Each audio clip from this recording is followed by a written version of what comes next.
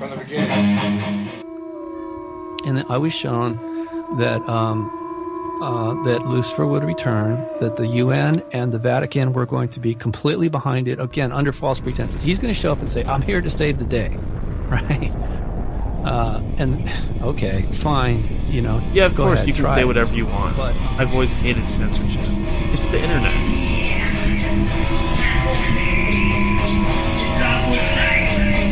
Sometimes, you know, once they get you for your first love bite, well, it depends on how aware you are, right?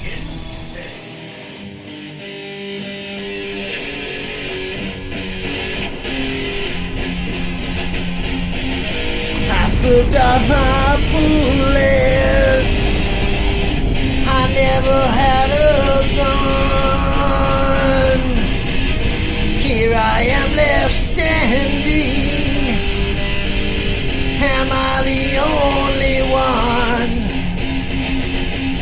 For what I see, memories have gifted me. I'll never see the sun. First of all, as you know, the Anunnaki and the Draco are enemies. Second of all, underneath Baghdad was a stargate that was created by the Anunnaki so that they could transfer from Nibiru to the Earth.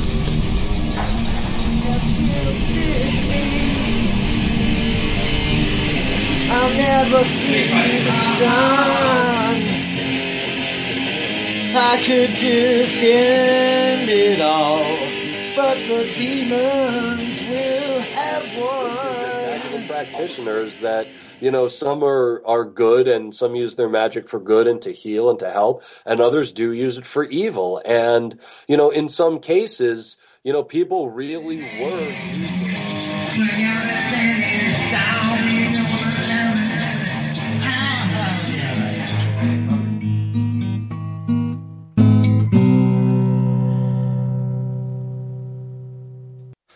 This is too much sometimes. From the broken ruins of Babylon, this is End of Days Radio. The date is August 16th, 2017. I am your host, Daniel, broadcasting to you all the way from the shimmering Emerald City right here in the heart of the Pacific Northwest. Today's guest is Asbjorn Torvald. Asbjorn Torvald is a North Vitki, which is a Norse sorcerer or a shaman, and loyal follower of the Isatru faith. As well as this, he is a magician of many traditions. He is a magical scientist, taking from every tradition that has something to offer in the goal of refinement and ascent. Sounds pretty interesting, right? We do love to cover magical topics on this program. And be sure to stick around after the break. We've got a few things to talk about. But until then, let's go ahead and give Asbjorn a call. Hello. Hello, how's it going? Hi, Asbjorn. Welcome to the End of Days. Glad to be here. I hope you can hear me all right. I can hear you perfect. Could you tell me how to pronounce your name properly to make sure I'm doing it right? Asbjorn Torvald. Oh, I nailed it. You did. Awesome. Just to start things off, what I like to do is just ask, is there anything new or interesting going on in your world right now? Oh, there is always something new and exciting on my neck of the woods. I am currently working on with two other people, with my lovely lady and a good friend of mine, Nick, working on a ritual music album, which is made from the sound of sigils. So we're taking sigils, the actual images and shapes of the sigils, putting them into this program that lets us hear the vibrations of the patterns. And I'm turning that into ritual music.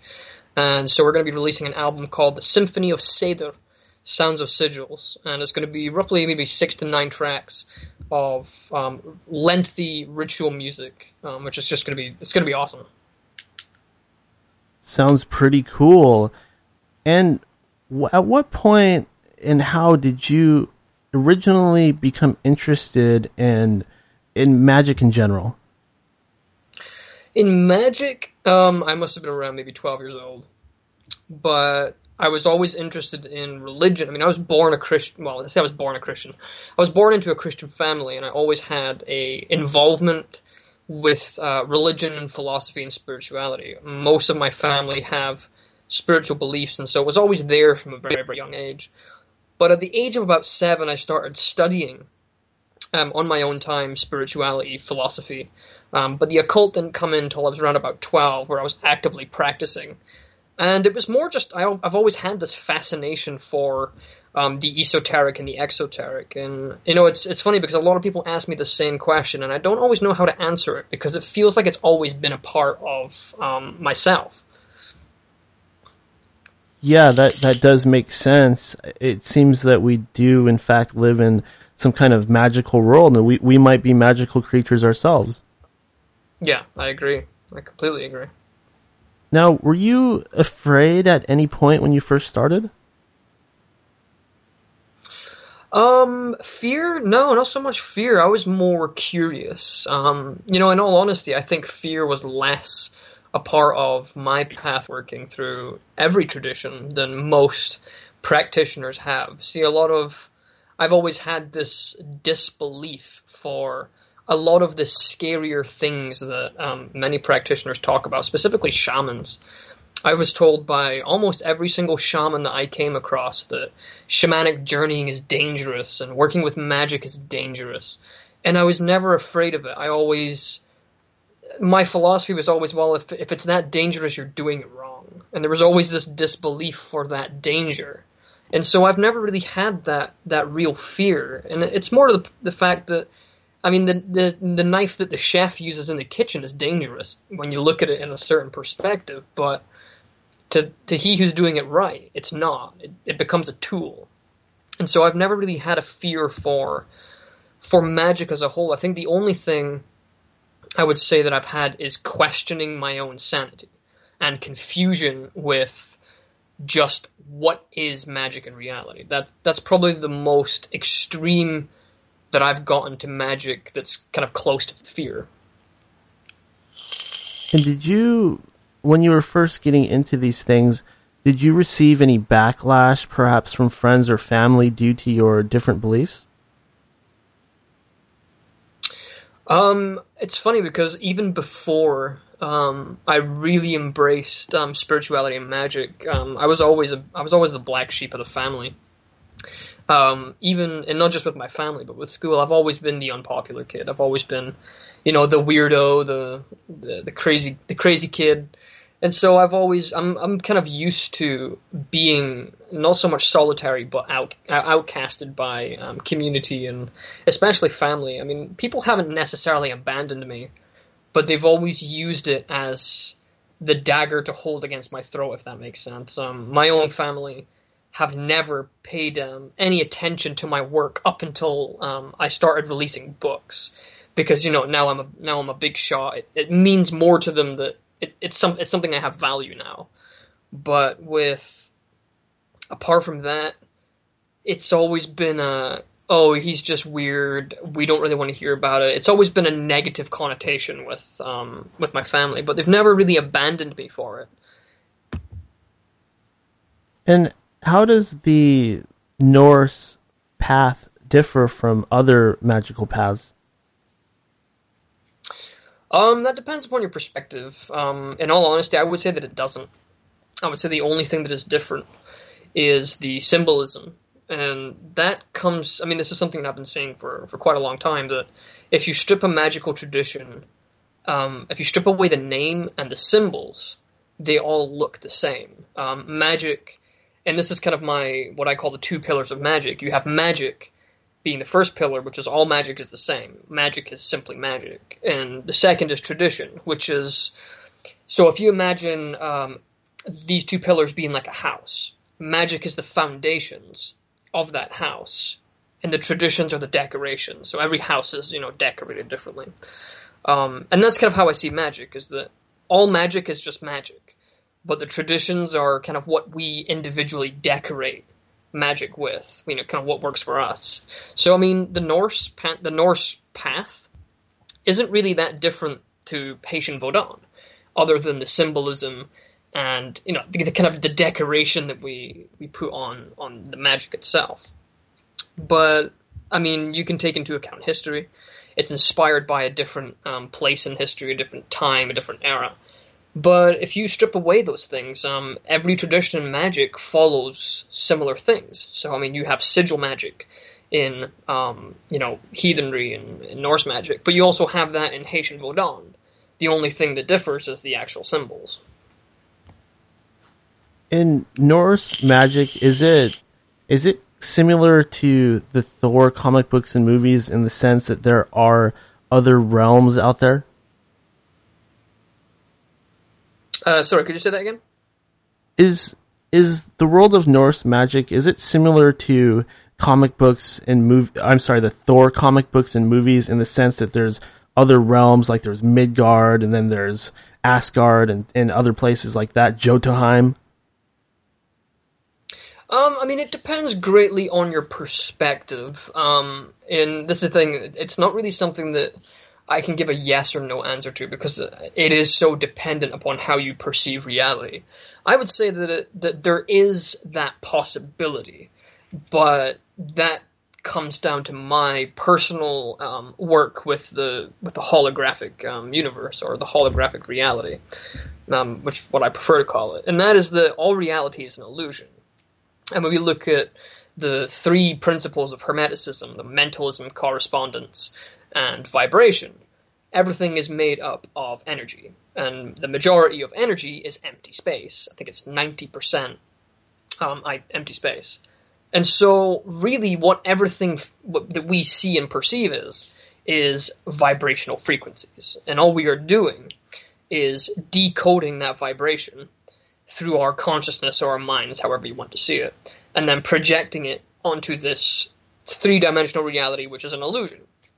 And so everything that we see in the corporal world is simply like almost like a virtual reality. We are projecting our interpretation of vibrational information, which, as we know, has all possibility. And so it is entirely possible for infinite universes to exist. And I also go into the holographic afterlife being very, very similar. And so places like Midgard and Asgard and Jotunheim, these places all exist, at least as an idea. But as a lived-in reality, that depends. Because it's, how do we differentiate between what is a dream and what is reality? Because if we can still interact with things in our dreams like we can in reality, why does that make it any less real? And, I had a conversation with Espen Kane about this, and he was saying that H.P. Lovecraft was a great believer in that the things that we experience in our dream states are just as real as this reality that we call physical.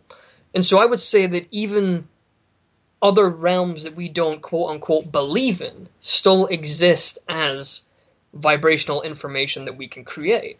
And so if you look at a lot of basic meditation techniques that go on to visualizing an apple and the textures and the smell and the taste, that isn't any less real than an actual apple. It's just that we understand that one's in our mind and still in our mind, and one is being projected onto this three-dimensional reality.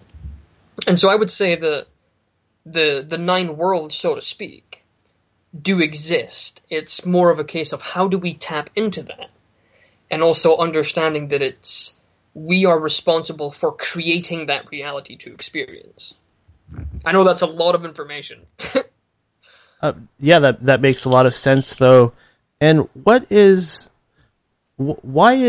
Odin such an important symbol? Why does he play such a large part in Norse magic? I think mainly, and this is, it's funny because in all honesty, I disagree with that statement, but from a completely different perspective. I think that the reason that Odin is so important is because people have made him important. if you look at Odin's, and I want to say character, I'm not even going to refer to him as an entity here, because what the majority of people see Odin as is an idea. Odin he's the Allfather. He is the wise one, the one-eyed wanderer, the king of the Aesir, lord of Valhalla. He's a very appealing character to people. And I think that the reason he's so important is because it brings them an element of not only inspiration, but comfort. But when you think of importance, I would say that in all honesty, Loki is more important to magic and progression than Odin is. Now, Odin's great for inspiration, and inspiration is vital for any kind of progression or evolution, regardless of what you're doing. You know, if you want to go and learn to be a chef, you're typically going to look for inspiration by watching, I don't know, Gordon Ramsay or someone else. Inspiration is a natural part for us to get motivated. And evolution itself needs motivation, even if that is from a primal instinct facet. But I've always found Loki to be more important than Odin, and the reason that is because Loki represents not only freedom, freedom through what I call freedom stain, because Loki is free, but he understands what that freedom means, and that's freedom is accepting that you're going to be damned, that people are going to condemn you, and you've got to just accept it. The price of freedom is very, very high. But Loki also represents chaos, and if you look at anything in nature, chaos is necessary for evolution, for progress, for ascent. You know, it's said in Game of Thrones that chaos is a ladder. I say that that ladder is literally the ladder to godhood. It's the ladder to ascent. And if you look at all of the gods in the Norse pantheon, the only one that is truly honest is Loki. Because he creates these situations that forces the gods to get off their ass and deal with it. And so they learn. If you look at the death of Balder, now sure, it was a little bit harsh on Loki's part, but they learned an important lesson. They were forced to grow. And that is the thing with Loki, is that he forces the gods to not become complacent or stagnant. As we say in the occult, stagnation is death. And so I think that there's a part of Odin that would love to sit on his ass and to be at peace, but Loki understands that to be in that situation is to die. And so in order for the gods to continue ascending further beyond or transcending the godhood, so to speak, they have to be forced to adapt and evolve and to continue learning. It sounds like you're keeping up on this season of Game of Thrones. I have been. I've recently just watched the last couple of episodes. It's so good this year. Oh my god. It has been a very, very good season so far, I have to say. And do you ever summon spirits or entities? Evocation is one of those things that I have moments where I do tons of it, and then I have moments where I don't do any for a long period of time, and that's mainly just because I enjoy the break. There's a lot of effort and time and energy that goes into working with evocation in particular, and a lot of the evocation rituals I do are very, very intense. They typically take up a lot of time too. And so I often do rituals and evoking Loki has caused a lot of trouble in just my life as a whole. It's not been one of the easy things, but I've always found it to be a necessary part of that learning process is evoking entities just to create situations that are forcing me to grow and evolve. But I do a lot of evocation throughout a year, but there are periods from occasionally a quarter of a year long where I don't do anything. Most of what I do is meditation and whatnot. And this comes from the philosophy that I don't like to ask the gods and spirits for anything. I prefer to do that myself. But I do enjoy conversing with spirits and entities and gods, and so that's kind of most of my evocation work. Isn't so much to do anything magical. It's just to sit and spend time with the gods, entities, and spirits that I want to spend time with. Is Loki similar to Lucifer? You know, it's funny because I've been thinking about this recently. It's something that I haven't written anything on it yet, but I've been planning to write some on it. And that is that I think that they are, if you were to remove the name Loki, Satan, Lucifer, Baphomet, in fact, I talked about this with Bill Duvendag just earlier. And if you look at all these entities that are very relative to Satan, and include Loki in that too, if you remove the names and remove the symbols, they look exactly the same. I would say that Loki and Satan, or Lucifer rather, represent exactly the same things. And in all honesty, they could be mistaken for each other. And I've always seen them as the same character wearing a different face. Why is it a bad idea to do rituals within the home? In all honesty, I've never really seen that perspective. I've always done ritual work in my home. In fact, it's the place that, there are two key points here that I'm going to go into, but I've always preferred to do rituals in my own home, especially if it's evocation.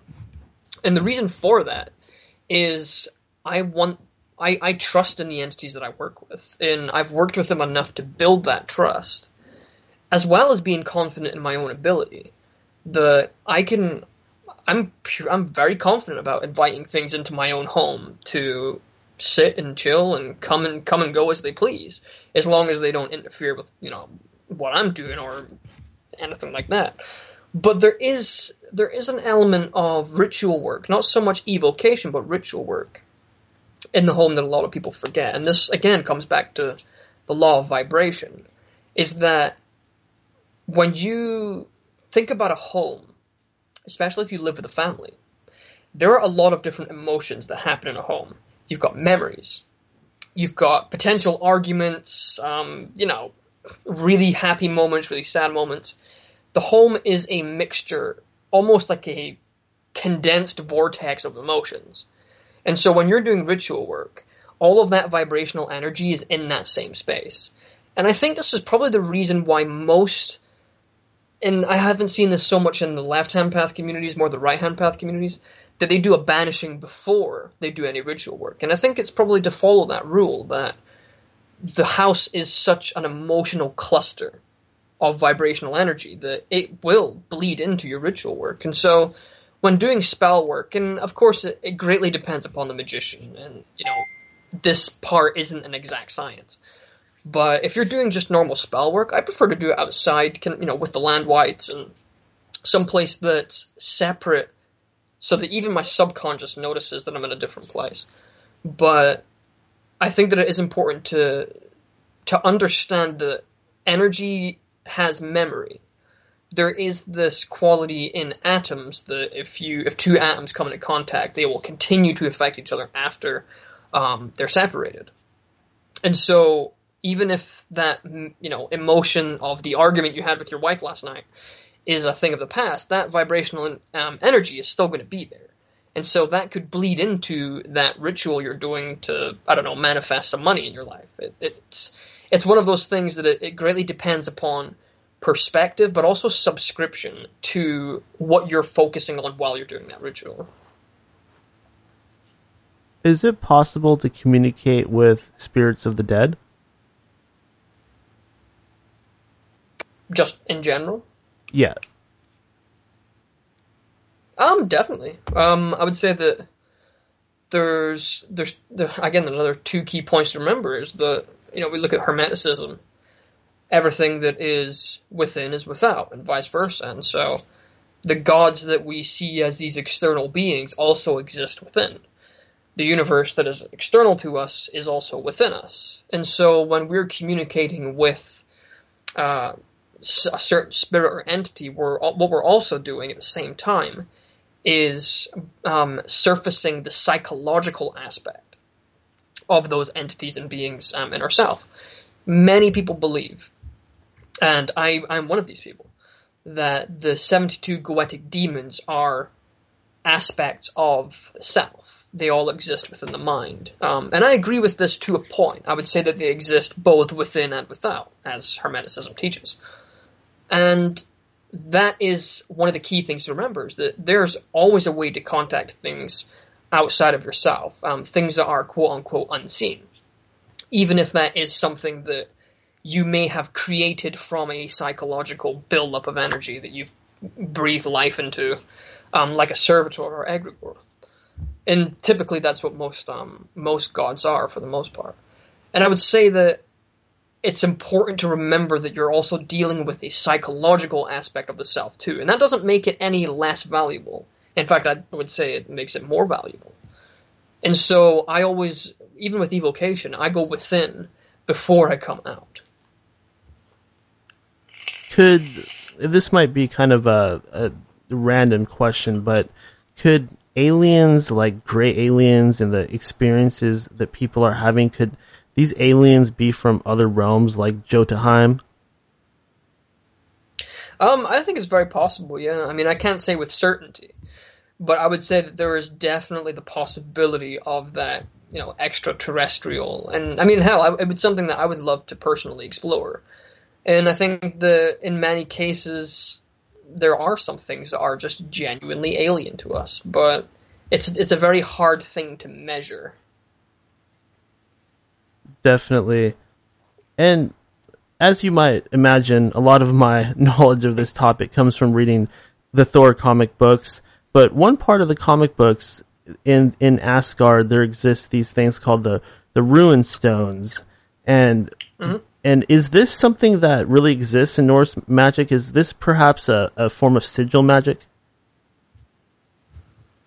When you look at Norse magical traditions, at least the ones that's out today, including my own, what I call Path of the Vidki, we have several different types of sigil magic. Runes kind of are sigils, at least when you understand what a sigil is and whatnot. I mean, they are sigils, the same as the McDonald's logo is a sigil. But we have, and there are a few different names that are given to it. There is Goldrastafur, which are specifically sigils that are made out of what's called rune staves. But I prefer to use the term Goldramindir, which is essentially just magical signs. Or to give it another phrase, magical sigils. Typically they are made from, they can be made from anything, in all honesty. The typical is the rune staves and the runes. And bind runes as well are a form of Goldramindir. And I would say that the rune stones, as far as rune stones, the only thing I could really say that's referenced is the physical rune stones that are found in Scandinavia, as well as the rune stones that we use to cast. But it's more or less sigil work, yeah, and sigil magic tends to be one of those things that comes up in every single tradition. It's one of those almost essential elements for the practice of magic. And I know that you are a fan of this show, Game of Thrones. That's definitely definitely in my top 2. But another one of my favorite shows is a show called Vikings. I was just wondering if you've ever watched that or if you're aware of it. I have. I watched it probably last year. I haven't watched it when it first came out, but I watched it last year. I watched it for a little while. There's a lot of things in it that are inaccurate, but I did enjoy watching it. It's definitely good for inspiration, too. In fact, I've got the same raven tattoo that Ragnar has in that film. I just absolutely love the ink work that they did on that. And what is the ritual of Loki? There are several. The one that I've got on YouTube? Yeah, that's the one that I saw. That was a personal ritual that I planned to do it, but I had no idea where it was going to go. And it's funny because a couple of days before leaving, the ritual was done in Flagstaff, Arizona. It was done in a little ghost town called Two Guns in a cave where I think it was between 42 and 49 Apache warriors were burned alive in this cave. And so it got the name the Apache Death Cave. But a couple of days before going, and I'd been to this cave, several times before, a friend of mine told me that they had a dream about me, and I was in a cave, bound by my hands and my feet, and there was venom dripping on my head, just like the stories from Loki. And they said that in the dream I was Loki, but the only difference between that dream and the story of Loki was that Angrboda wasn't there to hold the basin. And so I was like Loki without Angrboda. And so I never really thought much of it. And then I went out to the cave, and I put out the universal circle, and I got my ritual set up. And originally I was going to bind my hands and whatnot for this ritual, but I ended up becoming a lot more loose. But as soon as I went into trance, that's where I was. And, you know, I look back at the video footage of that ritual, and I can see kind of from a distance that moment of going into the trance and actually physically feeling the pain. And it was exactly the dream that person had, was what I was experiencing. I went into trance, and it was almost like I was possessing Loki, somewhat like reverse possession. And I was in the cave, and Angrboda wasn't there, and the venom was dripping, and I could physically feel that pain throughout my body. I remember shaking very, very, very hard. And it was just that crying out for Angrboda to hold up the basin. And it was a very, very intense ritual. But it was also the beginning of a lot of chaos that came into my life to manifest the paradise and the castle that I'm in now, so to speak. Is it possible to actually see the future? This is a funny question that I get, and it's hard for me to answer because most of my inner skeptic wants to say no, but that depends on how we perceive telling the future. Most divination, so to speak, can simply be, and I don't want to say debunked because that would be the wrong word, but what it's doing is it's predicting cause and effect. There are some things that are going to happen which we can predict. Just as a really bad example, I can predict that the sun is going to rise at a certain time tomorrow. If we look at certain things in certain patterns, even with our own behavior, and this is true with psychologists can predict when people are going to do certain things or where their life's going to lead based on just understanding that person's behavior. And a tarot reading, when you look at it, is simply that. It's a psychological reading. A decent reader is understanding that person's mind through seeing how they respond to stimuli, which is the symbols on the cards. And so it's very, very easy to do it without even knowing you're doing it. Predicting that person's behavior or just predicting them to where they're going to lead and as thus predicting cause and effect. I think that divination for the most part, or seeing the future for the most part, is either caused because we see something that we think is the future and thus we create it. You know, we think about it so much that we actually cause that to happen. Which, I mean, you could kind of say that's seeing the future, but it could be just it's something that we thought we seen, and so we created a reality in which we made that exist. 2 is that we're literally just predicting cause and effect. And 3 is that there may be some people out there who genuinely can see far into the future. The only thing is that it's very, very difficult to measure. Unless you can predict without reading something psychologically or by predicting cause and effect, it would need to be something so far in the distance that you could not have possibly measured it through. And this is very, very difficult because we can predict weather patterns. We can predict things that are going to happen potentially in 200 years from now. And so I think a lot of it is just that, predicting cause and effect. But again, it's very, very hard to say a definitive yes or no. And one thing about the show Vikings is the characters on the show, at least the Vikings, they don't like Christians very much. Besides the character Addleston, they tend to want to kill them. Yeah. How do you feel about Christianity? Is it an okay system in general? This is another great question too, because I find that a lot of, and I'm going to be very specific here, a lot of heathens and or asatruers rather, do not like Christianity as a general rule. And I'm not speaking for all people in those communities, I'm just speaking for the large majority. This is typically the same for a lot of magicians, just as a whole. They do not like Christianity. It's almost a trend to hate and take the piss out of Christians or anything mainstream religion. I think to some degree Islamic traditions are more accepted than Christianity in terms of magicians and heathens. Maybe less so heathens. But as for me personally, I don't actually have a problem with Christianity at all. The last book that I released, Magic It's All in Your Head, actually deliberately uses Bible quotes to explain magic, which pisses off both magicians and Christians at the same time, so it's kind of a win-win.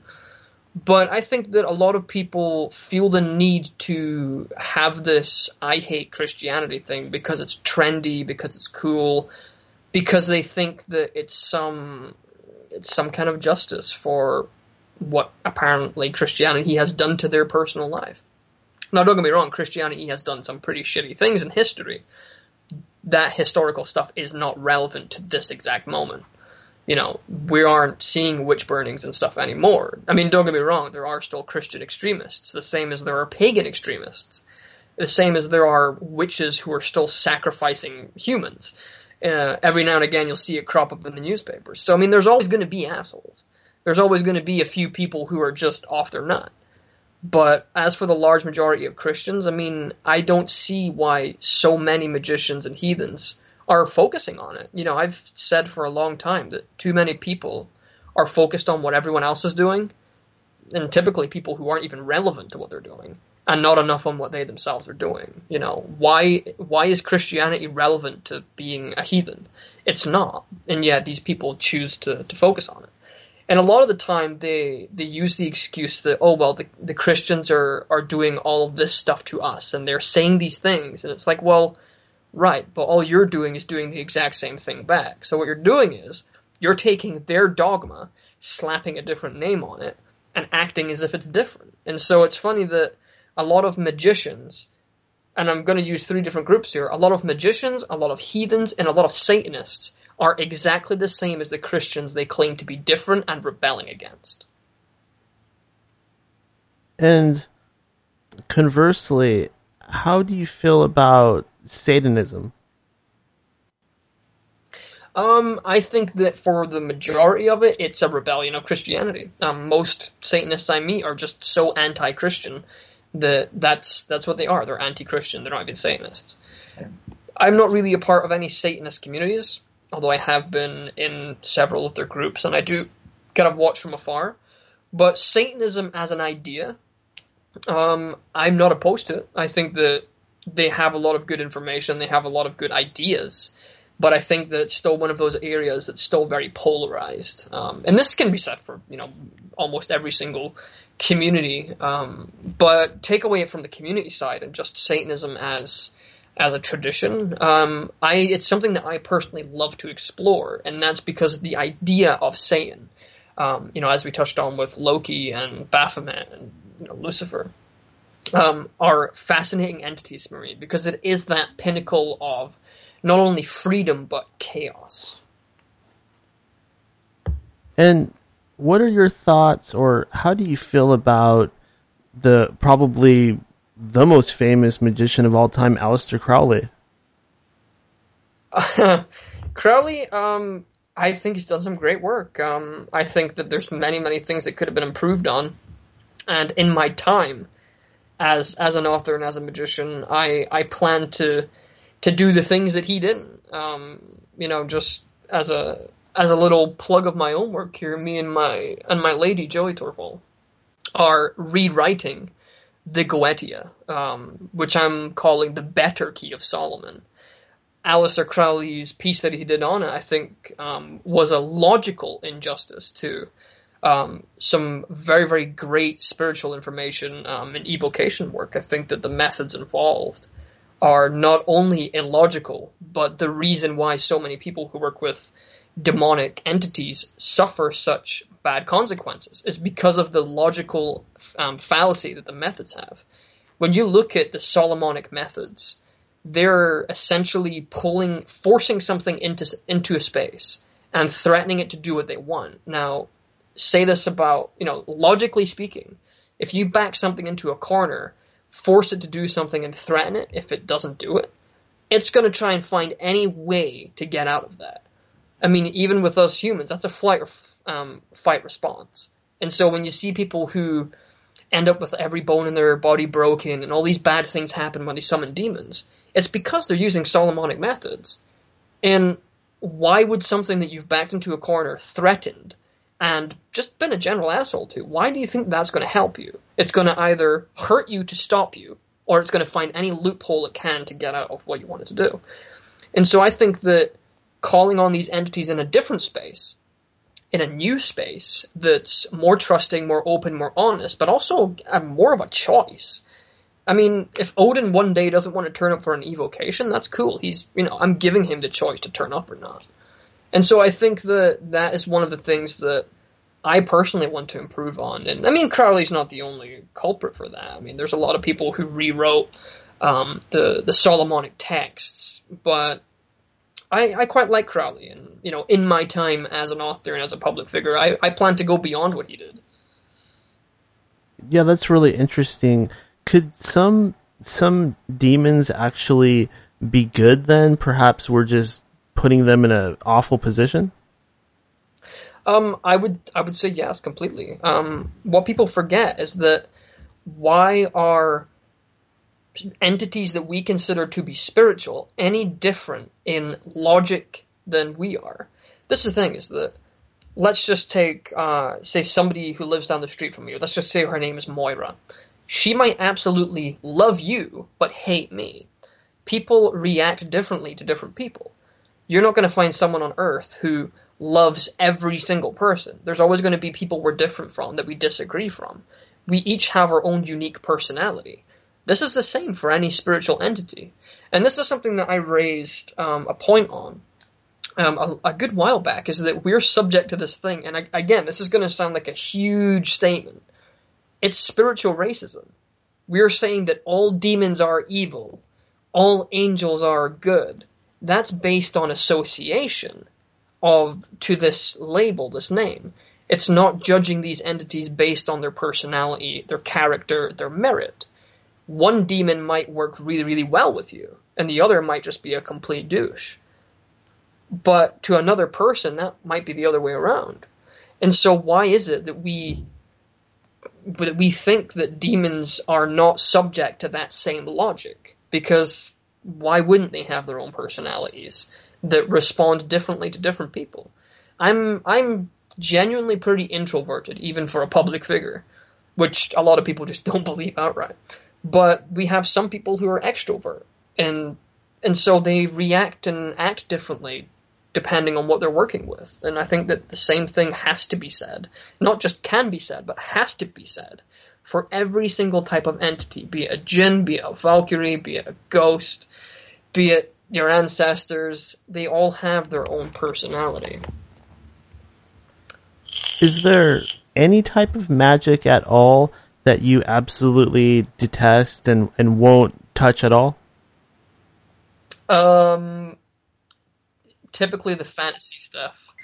But, I mean, most people get trapped into, they can't separate the fantasy from reality. And, I mean, even to a certain extent, that's not really magic. That's just illusion.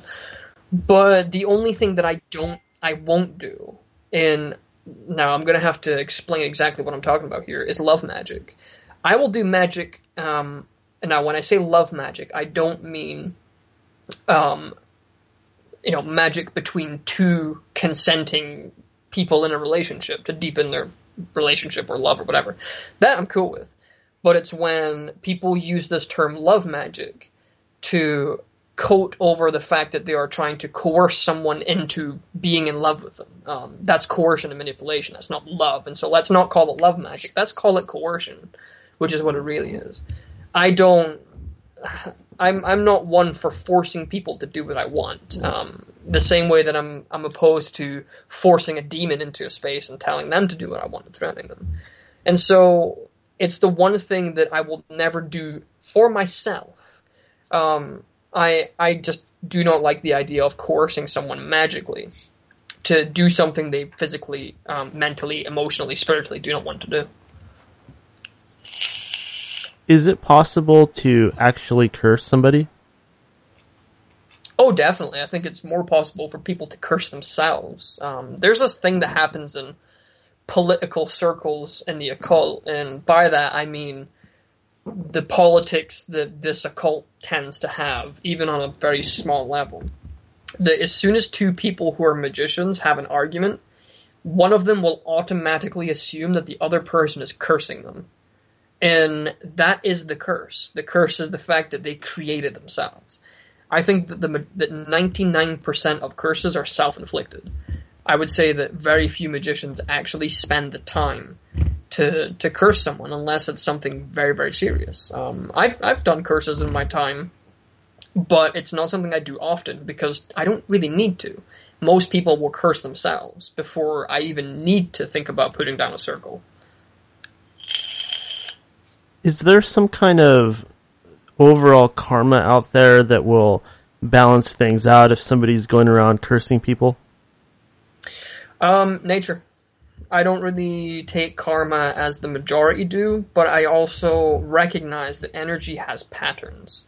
And energy goes where energy goes. It is, vibrational magnetism. Vibrations attract. If you're constantly throwing out curses, you're going to attract them to you. Now, bear in mind, this isn't a foolproof, if you do this, this is going to happen. Exactly. Energy returns from where energy goes. But vibrational magnetism, again, doesn't work on that 100% if you put 1 equals, 1 plus 1 equals 2. That's not really how it works. If you're constantly doing something, you'll eventually draw it back to you. So if I'm doing curses every week, eventually I'm going to have one return to me. I'm going to have a curse return to me because I'm constantly putting out this, magnetism to draw it to me. This is why people who are genuinely angry all the time attract angry people. People who are happy all the time and successful all the time attract it to them. Like attracts like. One curse isn't going to, let's not use the curse example. Being angry once isn't going to attract a ton of angry people to it. But continuing to do that will. And so there is an element of what people call karma. I call it vibrational magnetism. But as for balance, I don't think, there doesn't need to be a balance because nature isn't perfect. Nature eventually fixes itself. Things just fall into place. But I don't think there's an equal 50-50 balance that will ever happen because nature is never perfect. Nature is always, it just is. Nature abhors a vacuum and the demon requires it. Now, if I wanted to, could I actually draw upon the power of Thor? Well, that depends on your perspective. I mean, if we look at the psychological aspect of Thor, definitely. You could surface that within yourself and bring that to whatever it is that you're doing. As an external entity, that greatly depends on perspective. And this is one of the truths about magic that a lot of people forget, is that it's not so much what you want, it's so much of how you get it. And I also have to wonder, because during World War II, the Nazis were drawing upon a lot of the symbolism of their ancestors, which were the Norse gods. Could they have possibly been drawing upon the power of Thor? Well, this is a very controversial subject because a lot of people would say yes, and a lot of people will say no. And a lot of the reason why people say no is because they don't want to feel that their symbols are in any way related to Nazi Germany. I personally don't really care. Symbols are symbols. Whatever people tend to attribute them to is up to them. Do I think that the Nazi Germans were drawing on power? Subconsciously, yes. I mean, that's how symbols work. I think that they were definitely manifesting things from the relation their subconscious has to those symbols. If you strongly believe that a symbol represents something, and I don't mean believe on a conscious level, I mean believe it on a subconscious level, it's definitely going to affect you. So, I mean, I would say that they weren't maybe necessarily intentionally doing it, but they were doing it. They were at least subconsciously manifesting result through symbols. The same way that, I mean, that's how symbols work. See, and this is what people forget, is that the symbols don't care whether or not, like, what you think about it. They're just going to do what they do anyway. The same way that the sun doesn't care if you want it to rise in the morning. It's just going to be there. That's the same with symbols, is that if you focus on something, you will manifest it. What do you think of this idea that we are actually entering into some kind of new age, perhaps even the age that Crowley spoke about? I mean, there is some kind of truth to that, but I think that it's too vague. We're always changing, and this, what we call age, is forever evolving, probably quicker now than it ever has, just with technology. I think that we're definitely coming into a new era. I mean, when you look at how things have changed in the past just 5 years, even with society, people have gone from becoming disconnected with people through technology to now being almost completely disconnected. And you look at the way that people have gone with this entire social justice movement and all this other stuff, things are changing at a very, very rapid rate. I would say almost at a dangerously rapid rate. But I think that's just the nature of time. You know, things are always in motion, and we're constantly evolving collectively and individually. This next question is actually in two parts. The first part is, would you ever join a secret society? And the second part is, how do you feel about secret societies in general? Would I ever join? Well, I was. I was invited to become a Freemason. And I don't mean by some random guy on Facebook either. One of my family members was a Freemason. I have no idea how high they were up in the pyramid scheme that they have, but I was never a part of it. I've never been a part of any secret society or group. I've been with a few organizations that are in the public eye, but not so much secret. But as for what I think about secret societies, I don't really think that much about them. I think that they're no different than organizations that are in the public eye. It's all politics and very, very little magic. I don't have any collective agendas. I don't feel that everyone needs to follow this exact ruling or dogma or doctrine. I think that the individual is much more important than the collective. Do you believe in any sort of worldwide Illuminati conspiracy? I love conspiracy theories. I do occasionally watch some Alex Jones for some laughs. I do think there's a lot of things out there that need to be questioned, but I think that a lot of people believe in conspiracies because they want there to be a conspiracy. I do believe that our governments lie to us all the time. In fact, I wouldn't even say that's a belief. I'd say that's a fact. But I think that a lot of conspiracy theories they probably have their truths, but I think that there's so much misinformation. The truth and what isn't is so blurred between the lines. Who is Freya, and why is she important?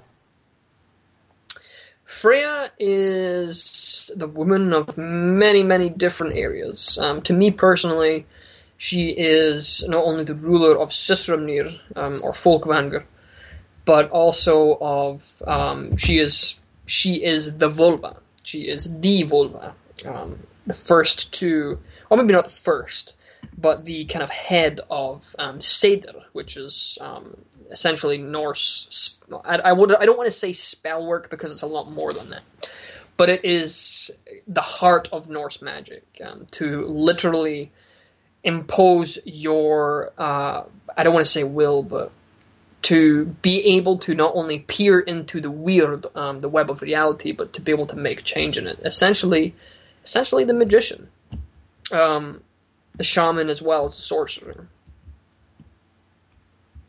And do the Norse giants that Thor always seems to fight, do they symbolize anything?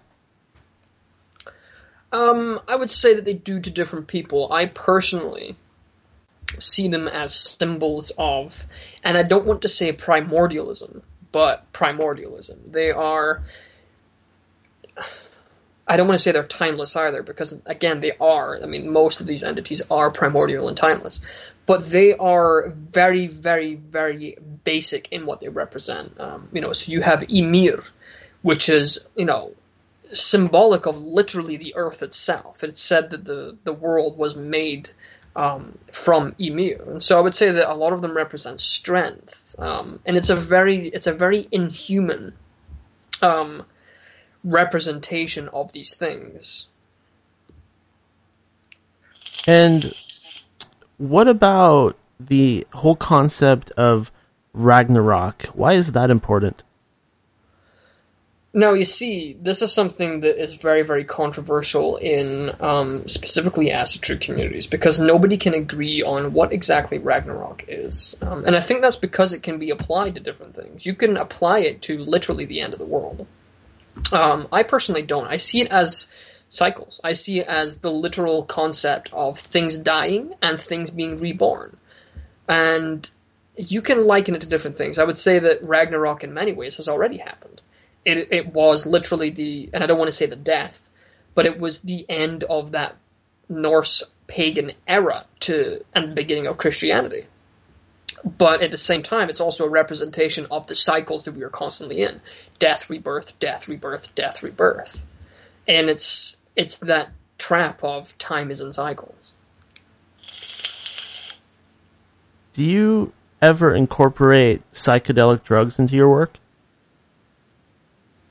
I have, and I do occasionally use aids for trance work, but that's very, very seldom. The last time that I used anything like that in a ritual was when I was in Oregon, which weed is legal in Oregon, and I did a ritual to Freya and smoked an entire joint by myself. It was great.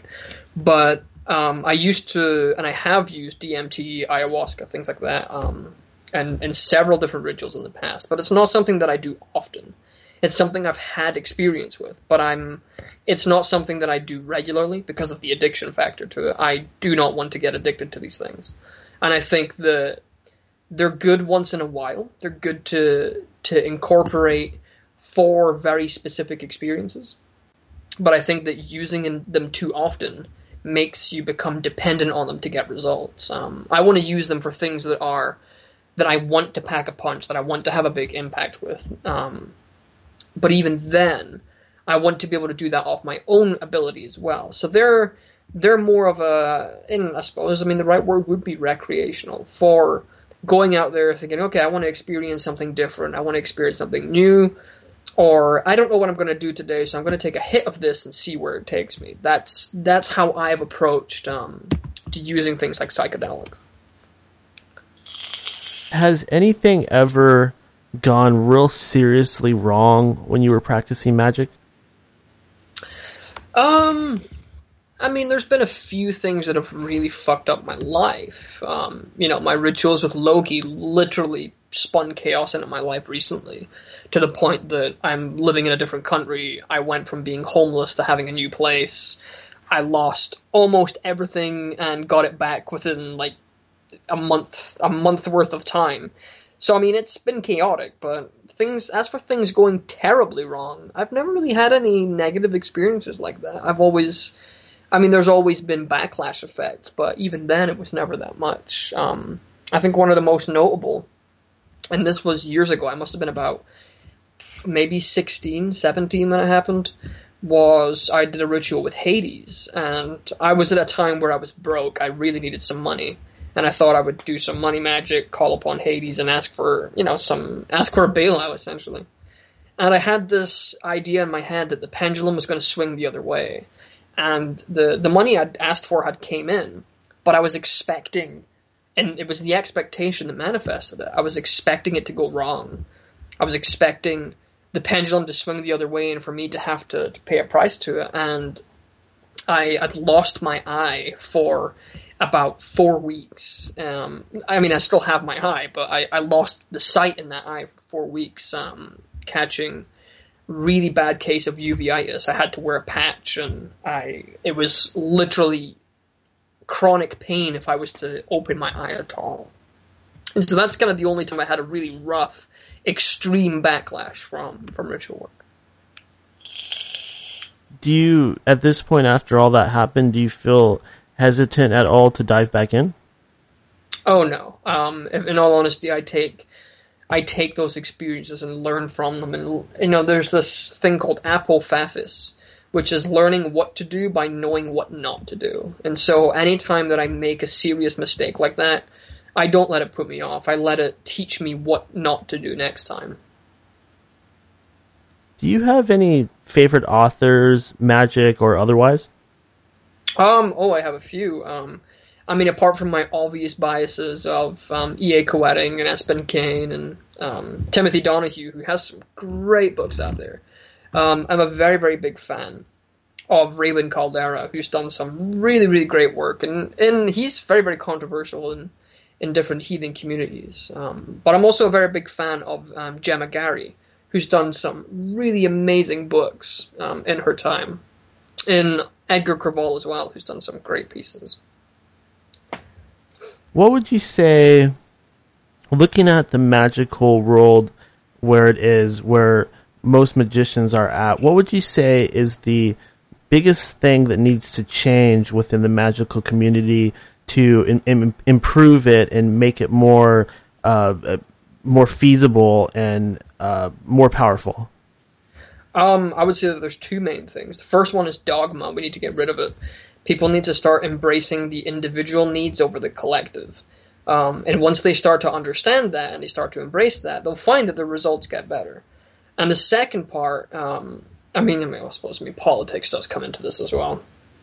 But apart from the individual, people need to learn how to have a debate, because people get so emotionally responsive that their ideas can't even be tested, let alone challenged anymore. And I think that we need to have people analyzing and not so much criticizing, but trying to go through everything that's wrong with things that we share so that we can make them better. If I post an article on a ritual, I want people to find things wrong with it so that I can improve it even more.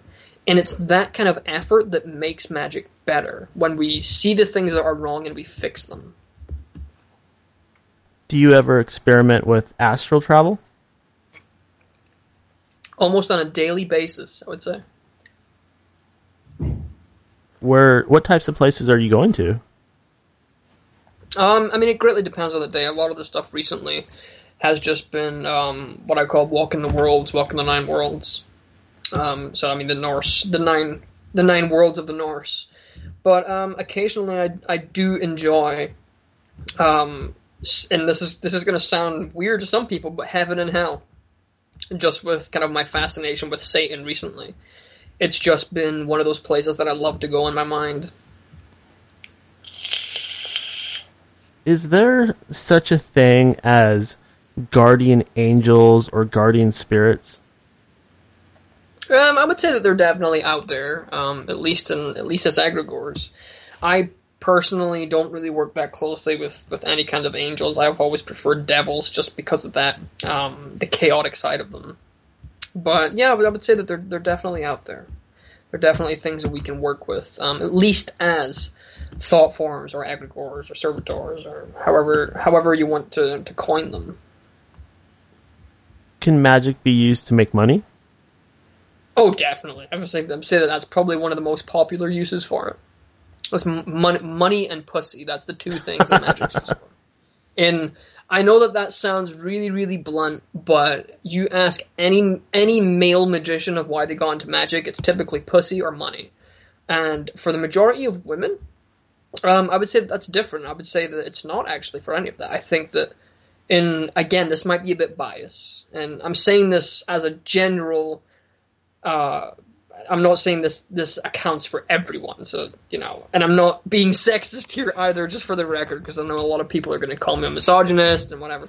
But I think that the majority of women do want to come to spirituality and truly delve into it, whereas a lot of men want to come to magic for pussy. And the majority of men that I've talked to who've got into magic, that's the first thing they ask me. is, okay, how do I use magic to get women? How do I use magic to get money? And then the females who will come to me will ask, well, how I want to deepen my relationship with this or that, or how do I connect back with the earth? And obviously it varies in communities too, but I'd say that money and sex are the two most popular things that people will ask for or want to learn in the occult. That's so funny because we're talking about things like Ragnarok and New Ages and things like that, but most people, they just want money and pussy. That's it. That's the truth. That's the harsh truth about the occult, is that most people just want to get laid. And there's a lot of serious practitioners who do spend time deepening themselves and knowing themselves, and then you have the people who just want to get laid. And I mean, that's cool. I mean, if that's what you want to go for it. I mean, me personally, I want to ascend, but if that's the goal, then I mean, I can think of better ways to do it than dedicating 10 years of your life to knowing thyself.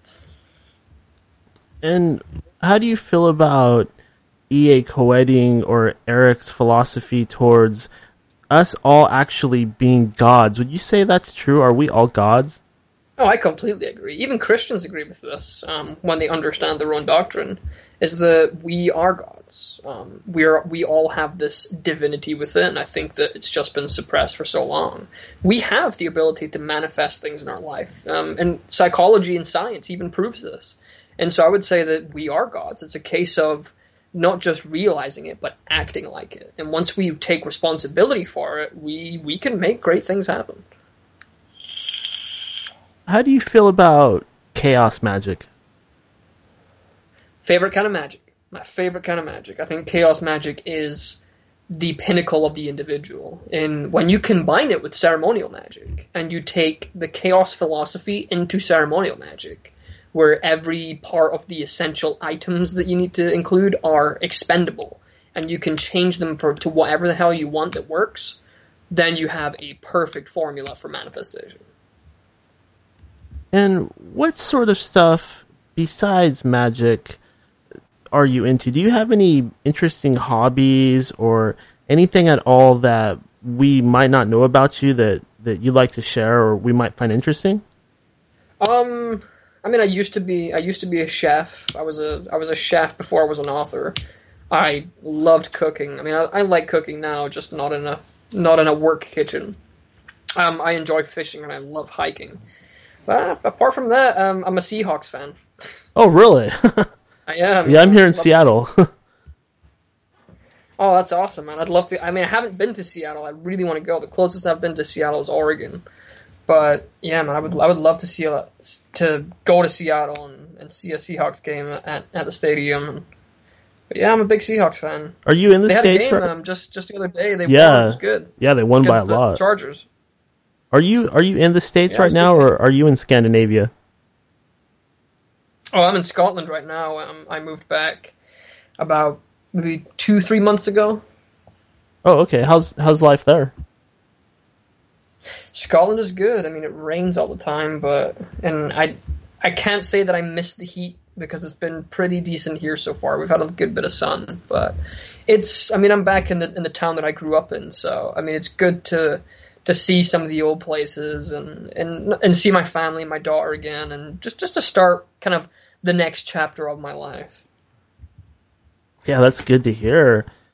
Now, we are approaching the end of the interview, but Asbjorn, what I'd like to do right now is just go ahead and open things up one more time for you. If you'd like to get on the soapbox for a second and just say anything you'd like to say to my listeners, feel free to do that. And also feel free to go ahead and follow that up with any plugs or anything that you'd like to promote at all. Awesome, cool.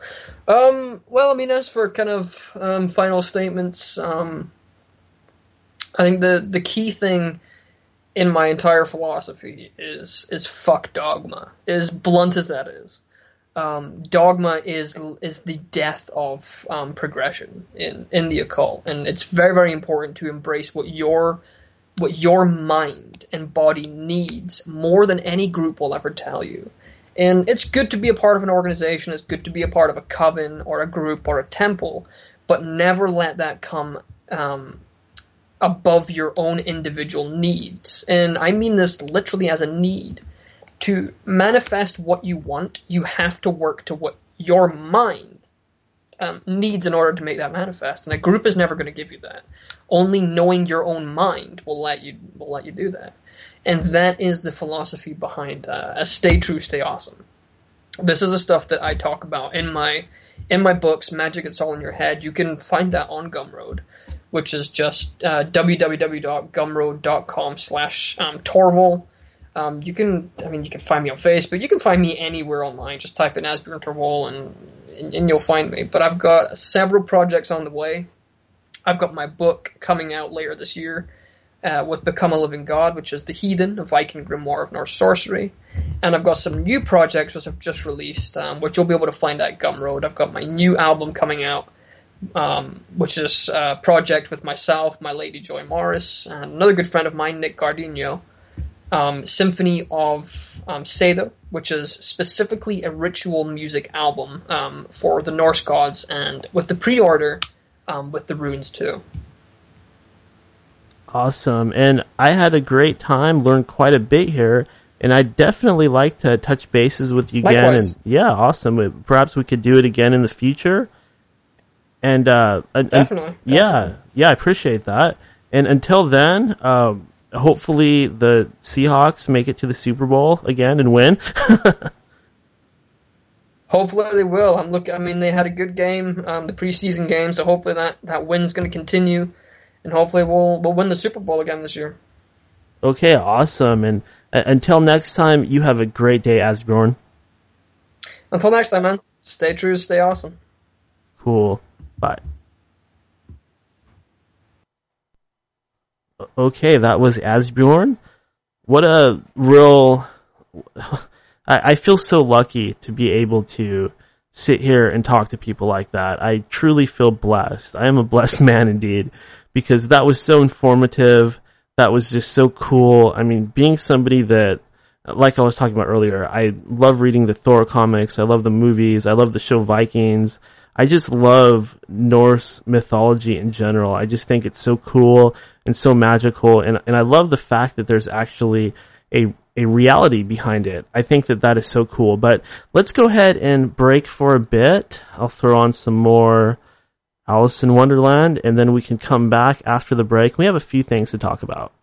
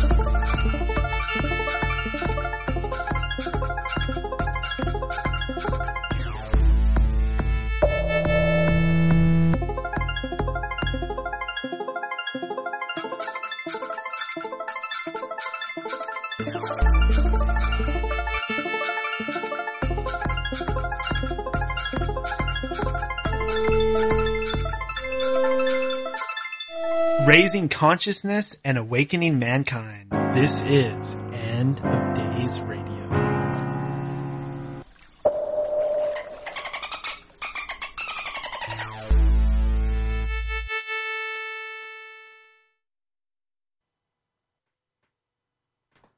And welcome back to the End of Days. This is Daniel, your host, broadcasting to you from that beautiful Emerald City right here, bordering the Pacific Ocean. What a great interview, right? There's so many great ones, but that was really cool because we got back to magic, and how often do we get a chance to speak to an actual Norse shaman or magic practitioner? And what about that accent, right? Pretty cool, huh? So, this is our news and wrap-up portion of the show. Remember, you can call in at 209-348-9810 or just add NinjaShoe777 on Skype. If you'd like to take part, which you can do at any time, just be sure to let me get warmed up with the guests. Give me a good 10-15 minutes to talk to them and warm them up before you call. Then you can call anytime.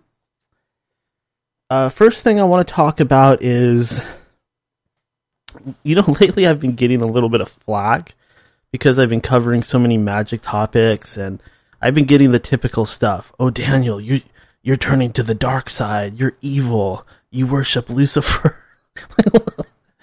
You're hearing all kinds of stupid shit.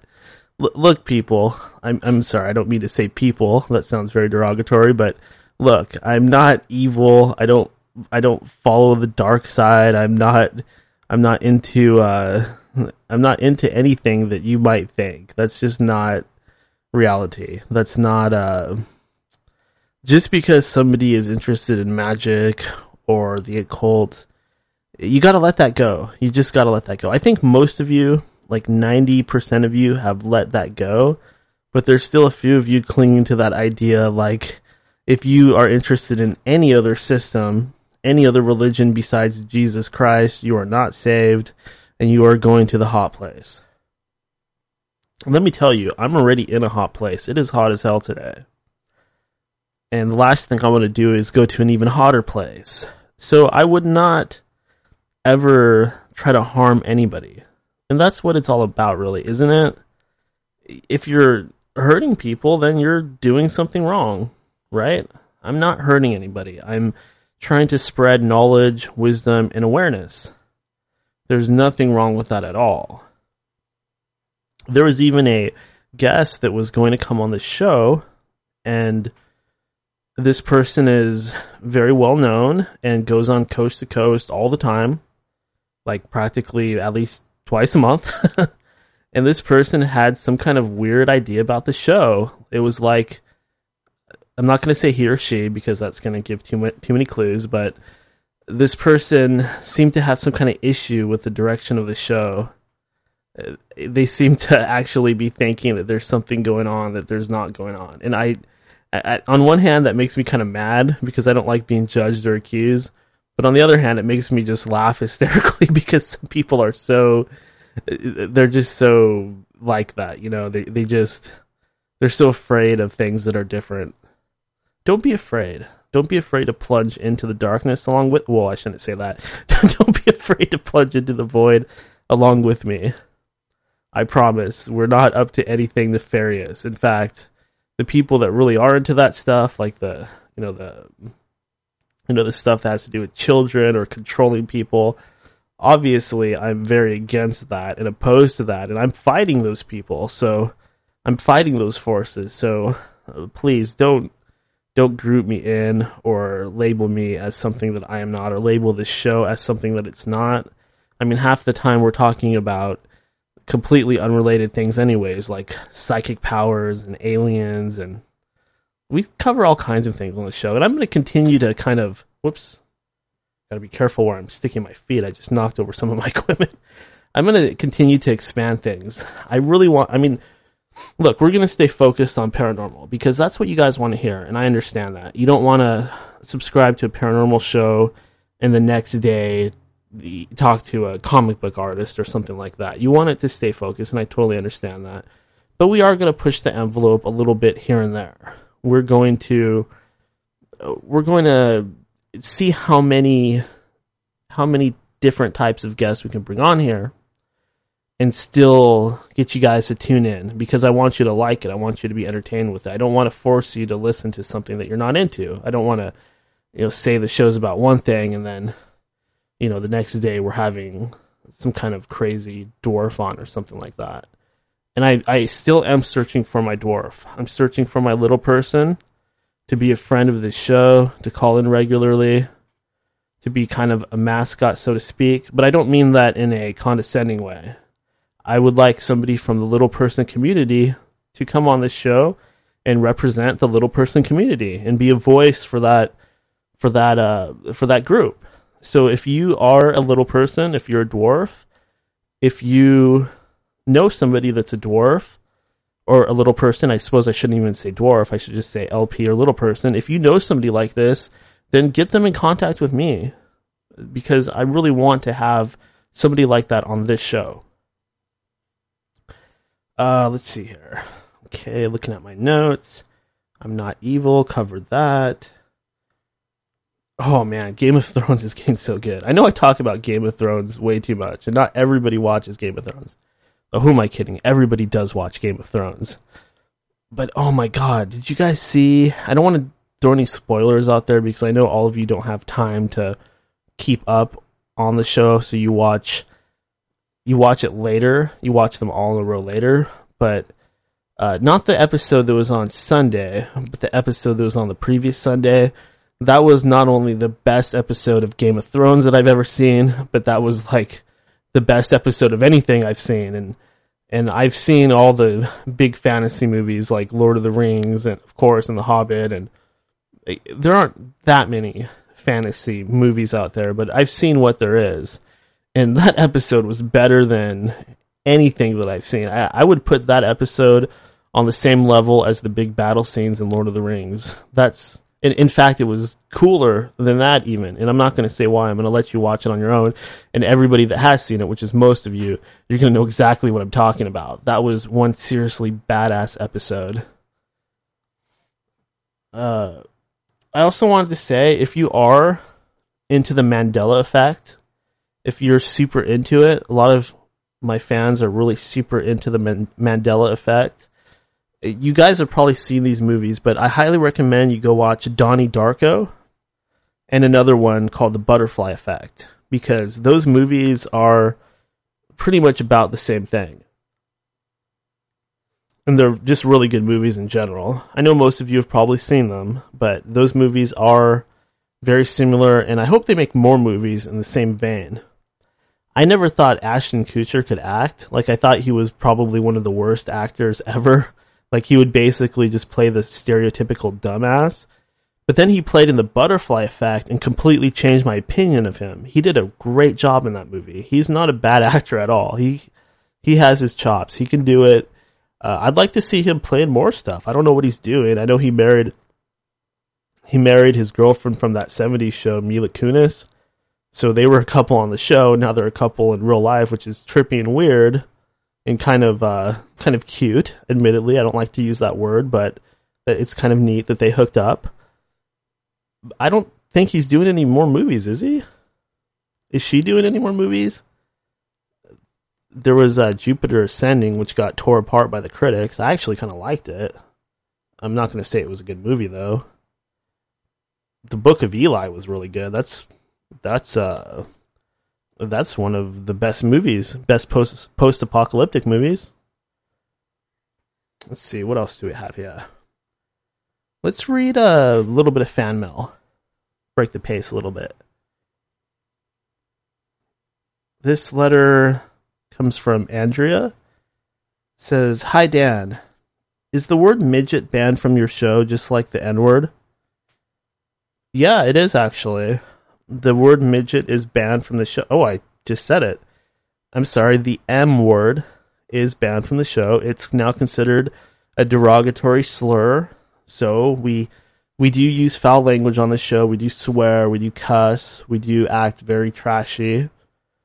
But we don't use the word midget. We don't use the M word because that is offensive to little people. And that would be very contradictory to what we were trying to do here, which is to find a representative from that community to come on the show. So yeah, I don't want people using that show. I don't want people using that word on this show. I don't think it would really come up, for one thing. I don't think people really use that word anymore. But yeah, I don't think anybody needs to use that word. It's not about, a lot of people use the argument, well, why would you say midget?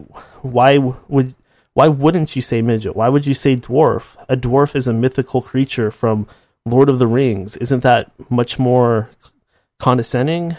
And what I have to say to that, it's up to them. If the little people out there prefer dwarf, then we should use the word dwarf. And they actually don't even really prefer that anymore. They want to be called LPs or little people. So we should call them whatever they want. If African American people want to be called African American, we call them that. Now they don't seem to want to be called that anymore. African American people want to be called black people. They've decided that there's nothing wrong with the word black, and most times I say African American, they say don't call me an African American, just call me black. I say, okay, well, you don't look black to me. You look dark brown, but if you want me to call you black, I'll call you black. I don't think that Asian people are yellow, are they? They're just tan. They have olive-colored skin. These words, they carry so much more weight. Like when you're calling people that are tan and pink, when you're calling them white, and you're calling people that are dark brown black, you're labeling them with the words black and white. Think about the psychology behind that. Think about the neuro-linguistic programming aspect of that. Think about the fact that the colors you're using aren't even the colors that you're looking at. Now, I know a black person can sit under the sun for a very long time and get very close to the shade black, but they're never going to get fully black. There's not one real fully black person on the planet right now. There's not one fully white person on the planet right now. They're all pink and tan. Do you know what a real white person is? A real white person is a freaking albino. Now that's white. And a lot of them have pink eyes too. And I'm not making fun of them. I'm just making a point that there really are white people out there. And they are called albinos. It's just, it annoys me the words that we use and the words we insist on that don't even reflect any actual reality.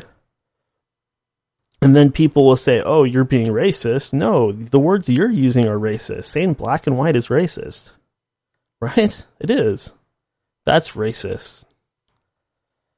Let's see here. Let's do a news story.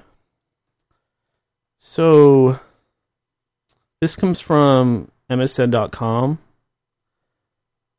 And it says, Foul traitor. New JFK assassination records reveal KGB defector's 3-year interrogation. He was a KGB agent, a Soviet defector who had come to the United States in January 1964, just 2 months after President John F. Kennedy's assassination. Blah, blah, blah. Told his important friends, blah, blah, blah. He said that Lee Harvey Oswald had nothing to do with the Kennedy assassination. He actually handled Lee Harvey Oswald's KGB surveillance file during his time in the Soviet Union in the late 1950s and 1960s. So, this KGB operative who was actually interrogated for a very long time, and he says that Lee Harvey Oswald had nothing to do with it. So there you go. More and more facts like this keep coming out. Lee Harvey Oswald had nothing to do with it. I doubt anybody listening to this program thinks Lee Harvey Oswald had anything to do with it. I mean, JFK was killed, and then the guy that killed him was killed, and then his brother was killed. It doesn't make sense that these guys would just be killed like that. It's obviously a conspiracy. I don't have to tell you that. I don't have to lecture you guys or explain any of this stuff. Not that I ever lecture you guys, but you know what I mean. I don't have to explain this. We all know. If you went out there right now and you polled everybody in the United States and you asked them, was JFK killed by a conspiracy, or was he killed by the government, or was he killed by was there a conspiracy surrounding his death? I would say that at least 70% of people would say yes. And they've actually polled people before. They've polled people before, and they found that most people believe that it was a conspiracy. That's the absolute truth. You can go look it up yourselves if you don't believe me. But most people do believe that, just like most people believe in aliens, and most people believe in UFOs. Yeah, they've polled people before. You're not different or a freak if you believe in this stuff. You're normal. You're just willing to talk about it, which most people are not willing to do. So I think that's cool. Anytime any new information comes out, hopefully the same thing will happen with 9/11. Hopefully more information will come out in the future. And I don't know what the polls are like for 9/11. I don't know if you poll everybody, if they're going to say that it's a conspiracy. Let's see if we can find that, actually. I don't want to waste your guys' time or anything like that, but let's look that up. Let's see. Poll. Do most believe 9/11 was a conspiracy? See. Oh, there's a Wikipedia page. Opinion polls about 9/11 conspiracy. Okay, so... well, this is surprising. 46% think it was Al-Qaeda. 25% don't know. 7% think it was other. 7% think it was Israel. And 15% think it was the U.S. government. Those are not very good odds. So technically, more people think that it was somebody else other than Al-Qaeda. It's just who actually gets the blame differs from group to group or person to person. But from what I'm looking at, most people do not believe. From what I'm looking at, most people do not believe the official story.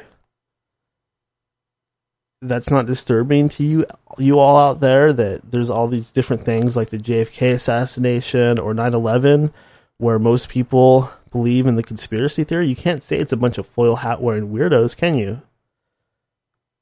That doesn't work here.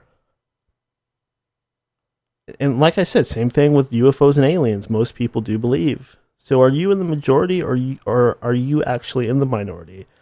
And do people that say they don't believe in these things, are they just trying to look cool or look smart? I don't know.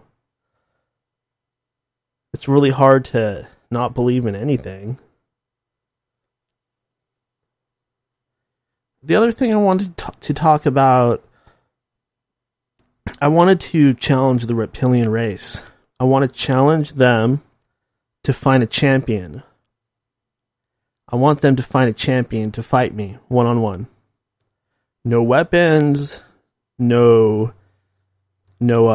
friends, none of your reptilian buddies, nothing like that. Just you and me, one-on-one, in a normal fist fight. We can do Mark of the Queensberry, we can do boxing rules, we can do MMA rules, either way.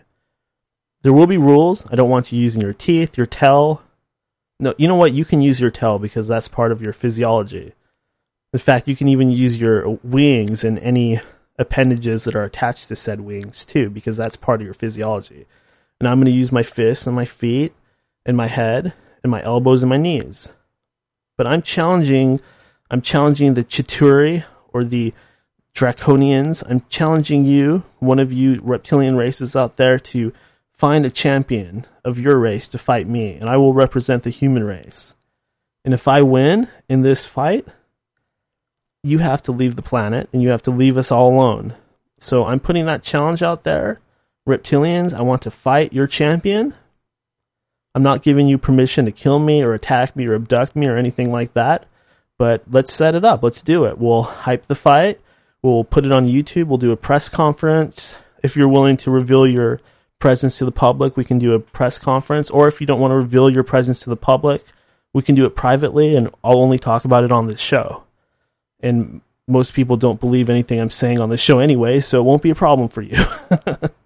But I'm issuing that challenge. I'm issuing here on August 16th, 2017, I am issuing a challenge to the reptilian race to send your champion to fight me one-on-one. Winner takes all. Captain Kirk Star Trek style fisticuffs. Let's do it. Let's do it now. So let that be known. So let it be written. So let it be done, motherfuckers. Do you guys think that I'm too old to go to an EDM concert? Because I've been looking at some of these videos, and most of the people going to them look like they're 18. They don't even look like they're in their mid to late 20s. They look like they're all 18. It's disturbing looking at large groups of young people because they all have that tight, pretty, smooth skin that I used to have. Isn't it disturbing? Don't you hate looking at stuff like that? It's like, I can't wait for all of you people to age 12 years, and then you'll look like shit like everybody else. Everybody looks great when they're that young, right? I just think it's kind of funny. It's funny what time does to us all. Time heals all wounds. Let's see here. I got another letter I can read. This says, Daniel. This comes from an anonymous source, so there was a name attached to this email, but he asked me to not say his name, so I'm going to respect that. It says, please have a stage magician on the show. Real magic is great, but stage magic is great too, and is also real. Yeah, I'm definitely down to do that. We have had a magician on the show before, Michael Telstar. I think that's the only one. Did he end up coming on? I think so. I think we had him on at the same time as another person, but I'd like to have him on again or somebody else. There's a lot of stage magicians out there. It's not something that I've really covered yet. I don't even know why. I love stage magic. I actually learned some tricks when I was younger. I guess maybe because I started to get into magic with a K, I started to focus mostly on that, but that doesn't mean that I don't still love or appreciate stage magic. I think stage magic is magic. I mean, perception's reality, right? What's fake about it? That you're creating an illusion, you're not telling people how you're creating the illusion. I don't really see a big difference. You're just taking action in an effort to affect your surroundings and entertain people, and you're using some seriously cool methods and skills to achieve that. So I don't think a stage magician is a fake magician. I think a magician is a magician and magic is magic, but most people aren't going to agree with that. You're going to say stage magic should be spelled with a C, real magic you should use a K. And I totally get that, and I don't think we want to go back to, fooling the marks or anything like that. But I think it's a very respectable craft, and probably one that's dying. I mean, I don't really know. There's no way I can see those statistics, but obviously in the modern world, we have so many other different forms of entertainment, and I also think it's kind of just a mainstream sort of in popularity thing where sometimes stage magic becomes really popular. You might have somebody like Chris Angel or David Blaine come along, and all of a sudden stage magic becomes more popular. Or David Copperfield, like I like to call him. I know that part of the problem is for stage magic to become popular, somebody has to come up with a lot of new tricks. I remember when David Blaine came along, he was doing things that were different. He was doing what he called street magic. And then it got kind of old, and he started doing all these weird things, like he'd be stuck in an ice chamber or something like that. I remember what happened to Houdini. He died during one of his performances, so it's definitely something you have to be careful with, but stage magic can be a lot of fun. It can even be lucrative if you get really good at it and do a show on the road or take it to Vegas. And I've even heard that some people will actually incorporate stage magic with real magic. And I don't know if that's real or possible, but that sounds very interesting. And if I could talk to somebody like that, that would be pretty cool. But I'm fine with just talking to a normal stage magician. That's really cool and interesting enough in itself. One person I don't want to have on this show is Penn from Penn and Teller. That guy is like the biggest skeptic, and he's not only a skeptic, but he's totally obnoxious about it. He's kind of an a-hole, right? I like Teller better. He just sort of sits there and agrees and takes part in the skits. He doesn't have the big freaking honking mouth. Isn't his full name like Penn Jillette or something like that? It seems like Penn and Teller was a good act, but Penn, he had to have the spotlight, and so he tells his partner he can't talk, and then it's not enough just to do magic tricks anymore. He starts becoming this uber skeptic and going after people and stuff like that. I don't think that he needs to do that. I don't think he needs to expose the magic world. I don't think he needs to be Mr. Skeptic. I think the old act was just fine. I used to like Penn and Teller back then, before Penn started to get really annoying. It's like that, what is that guy's name? Amazing Randy or whatever. The guy that has that challenge where, excuse me, let me unplug my iPad. It's like being stuck to a tether. But it's like that challenge where if you can prove something paranormal or supernatural, he'll give you like $1 million. But if you do ever actually prove anything, like there was a firewalker that tried to cash in and get the money. He said, "Well, I'll walk across these hot burning coals. That should be impossible, right?" And he did it, and they did not give him the money. They said, "Oh, this or that," making excuses. And that's what they're going to do. If you actually can do something, they're going to make excuses, and they're not going to give you the money, or they're going to make the situation so controlled that you just can't pull it off. And that's so dumb anyways, to say, "Oh, you have to come to this place and in front of me and do something paranormal or magical right in front of me." That it doesn't work that way. What are you going to do? Are you going to like shoot a fireball out of your ass or something like that? What does he want people to do? That doesn't make sense. What, because I can't shoot a fireball out of my ass, it means that I'm lying about being abducted by aliens? It doesn't make sense. I think that these guys that are uber skeptics, what they're really trying to do, and not that I don't appreciate skepticism, it's not that I don't appreciate their trade or anything like that, but I think what most of them are trying to do is they're trying to do exactly what they accuse others of doing, which is really just to sell books and make as much money and get as much attention as possible. That makes sense to me. So that does conclude our crazy week of doing shows every day. I know some of you are going to be sad to hear that, but I just did like 50 shows, and I'm going to take a little break for about a week. My next show will be on August 22nd. It's going to be at 6 p.m. Pacific Daylight Time, and I'll be interviewing John Stedman. So I'm definitely looking forward to that. And we got Matthew Alford on September 3rd at 10 a.m. Pacific Daylight Time. Don't forget our Halloween special, October 31st at 8:30 p.m. Pacific Daylight Time. And also, I'm going to be inviting plenty of more people, so that's not all the shows that we have left for the rest of August or September or anything like that. That's just what's on the plate right now. But I got a whole shit ton of invites that I got to send out. I've got a big list of people that you guys have been sending me and people that I've been discovering. And I'm excited. Hey, we're doing a pretty good job here. Things are going good. I'm getting a lot of good feedback from all of you fans and listeners out there. I do get that 1% negative feedback. Usually I choose to read it here on the program for entertainment purposes, but it does not in any way reflect the overall. 99% of the stuff is just really super positive, and I really do appreciate you guys being out there. And I appreciate you guys listening to this show. I appreciate your support. I could not say it enough.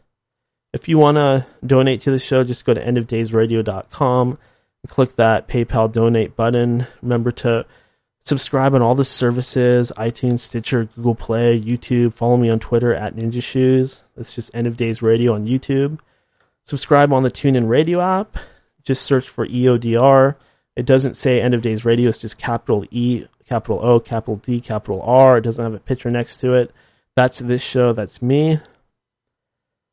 Like me on Facebook. That's facebook.com/TheRealEndOfDaysRadio. You can hook up with me on Skype, NinjaShoe777. Call-in number is 209-348-9810. And you can just dial me up and talk to me if you want to. If I'm busy, I'll just say, "Oh, I'm busy right now." And if I'm not, I might talk to you. So don't be shy. I'm not as mean as I am on air. I'm not as big of an a-hole as I am on air. I'm an even bigger a-hole. No, I'm just kidding. Yeah, but yeah, you guys can talk to me anytime. You got guest suggestions, want to give some feedback, want to talk about something that happened to you, you want to talk about something important, that's fine. That's fine. I love it. I love it all. And until then, this is the End of Days, and I'm Daniel, signing off.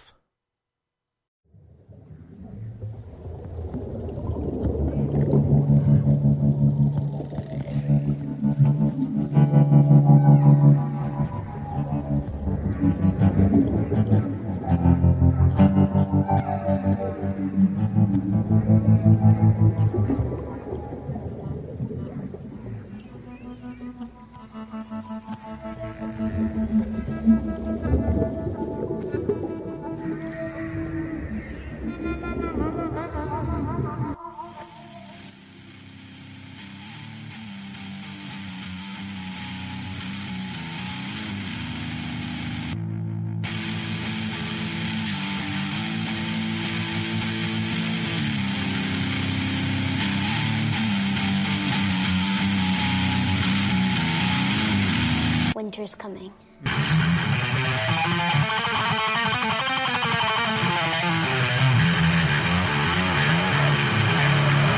The king has returned from the broken ruins of Babylon. This is the end of days.